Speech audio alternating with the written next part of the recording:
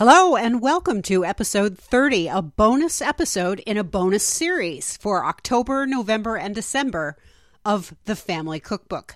This is more than just the Family Cookbook for Ancestors Alive Genealogies podcast. This is actually a jump back in cooking and in cultural history. Since October, November, and December all contain holidays celebrated with food, I will be digging into newspaper articles and giving you recipes from early to mid 20th century newspapers every week. This month we'll be enjoying all kinds of recipes that celebrate Halloween or Samhain or Samhain if you want to sound wrong. Next month we'll look at harvest festivals and Thanksgiving, and in December we'll look at recipes for Christmas, Kwanzaa, and Hanukkah. All of today's recipes come from the October 26, 1913 issue of the Washington Herald. Every major newspaper of the early 20th century, and probably every minor newspaper as well, had a page like the Herald's Page for Every Woman. It was directed specifically at women. It was about food, housekeeping, and fashion. Although some of the ingredients, some of the clothes, and the overall lifestyle shot above the pocketbooks of many of its readers, the page painted a portrait of the perfect American housewife. If you think about current women's magazines or even just popular Instagram feeds, you can see the same intent being actualized in modern media. This page was edited by a woman named Julia Chandler Mans. I Googled her, and it turns out that she was a popular dramatic critic of the day, and every woman was her solid gig. She had a little column on the page called Fables of Everyday Life, where she wrote these Christian-flavored morality tales. She suggested seasonal menus, gave cleaning tips, recommended perfect party favors, and generally told all women how to be the best wives they could be. This particular issue was centered on Halloween and featured recipes for sweets. The recipes themselves are familiar, but the ways in which they are strange or vary from now common ingredients or methods provide an interesting glimpse of the American palate of a century ago. And there actually are some differences that kind of make you wonder what people were thinking. So let's make some candy. First, fudge. The recipe reads, "There is no end to the variety of fudges. Here is the recipe for a particularly good one. 1/4 cup full of butter, 1 cup of brown sugar, 1 cup of white sugar, 1/4 cup of molasses, 1/2 cup of cream, 2 squares of chocolate, 1½ teaspoonful of vanilla. Mix the cream, molasses, white and brown sugar. Add to the butter, which must previously have been melted. Bring to a boil and boil vigorously for 2 or 3 minutes, stirring rapidly all the while. Add the grated or scraped chocolate. Boil for 5 more minutes, stirring rapidly at first, then more slowly. Remove from the fire and add the flavoring, which means the vanilla. Stir until it thickens. Pour into buttered pans and set away to cool. Dates or nuts, chopped, can be added." The really interesting part of that recipe is how heavily it relies on brown sugar and molasses rather than just chocolate, because the fudge that I grew up with was like, this kind of chocolate chips and condensed sweetened milk. So it's not as chocolatey as what we would eat today, not by a long shot. I guess that would make it less expensive to make, though. Also, dates in chocolate fudge? Meh.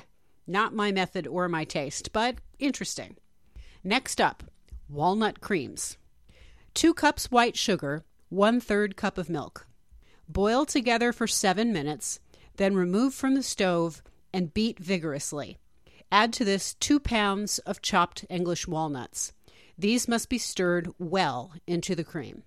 The candy must be molded or cut into forms. That's a shockingly easy one. And a friend showed me the other day that there are both brain and maggot-shaped silicone molds at Michael's. So this could be some walnutty Halloween fun. Next is something I'd never think of for Halloween, and you might want to hang on to it for Christmas. But again, it shows how notions of appropriate seasonal eating have changed over a century. Halloween fruitcake. Cream 1/2 a cup of butter and 1 cupful of granulated sugar. Then add it to 1 cupful of sour milk, in which 1 teaspoonful of soda, which means baking soda, has been dissolved. Then mix in 2 cupfuls of flour, a pinch of salt, 1 teaspoonful of ground cloves, 1 scant teaspoonful of nutmeg, 2 teaspoonsful of ground cinnamon, 1/2 cupful of seeded raisins, 1/2 cupful of currants, a little finely cut up orange peel, and also a little citron cut up fine. That means finely grated lemon peel. Some cut up figs or dates can also be added. The more fruit, the better. Lastly, add 1/2 cupful of chopped nut meats, which is just nuts. The fruit must have flour mixed well through it to prevent sinking. Bake in a moderate oven about 1 hour. The only trick there is the moderate oven. What's moderate?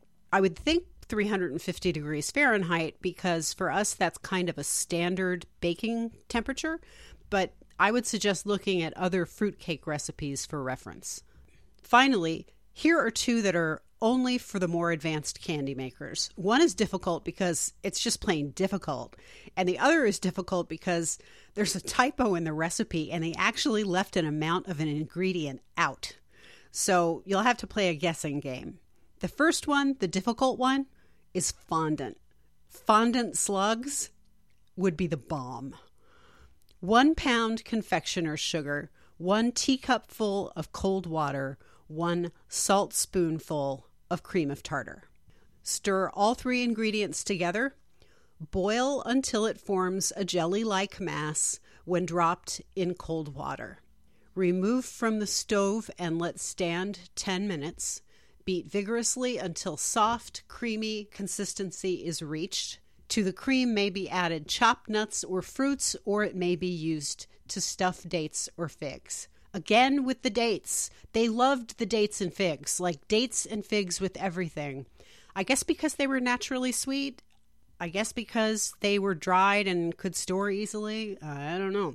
Now, the main problems I have with that are that fondant has always sounded like it's hard to make. And the measures in this recipe are a teacupful and a saltspoonful, both of which are imprecise measures in today's kitchen. In fact, I don't think anybody I know has a salt spoon in their house unless they have their grandparents' or great-grandparents' stuff. Also, there's the jelly-like mass visual, which is just freaking me out in a general sort of way. I mean, freaking me out. Now, here's the last recipe. And you tell me how much coconut milk needs to go into this one, because I'll be darned if I can figure it out myself. They completely left it out of the recipe until they talk about putting it in. I'm adding this recipe in because maybe somebody out there can use it. I don't know. Nevertheless, here is the majority of the recipe for coconut candy. 1 cup grated coconut, 1.5 pounds granulated sugar, 1/4 pound stoned raisins. That means seeded, not wasted or drunk.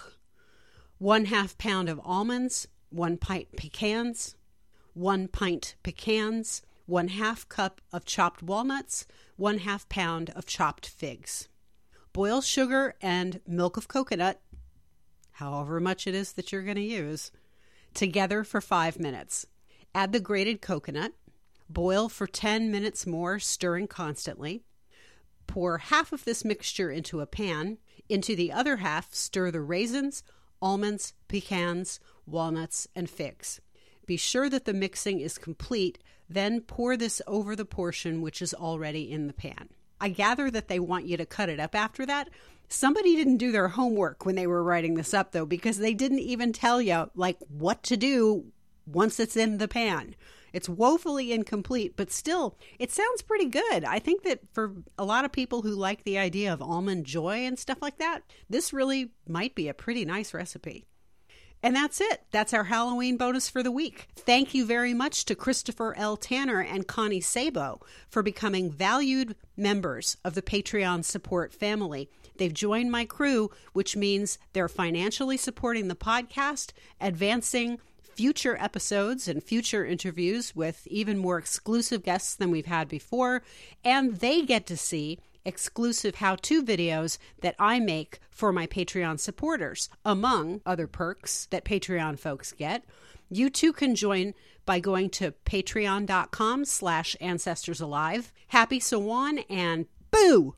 Expect surprises!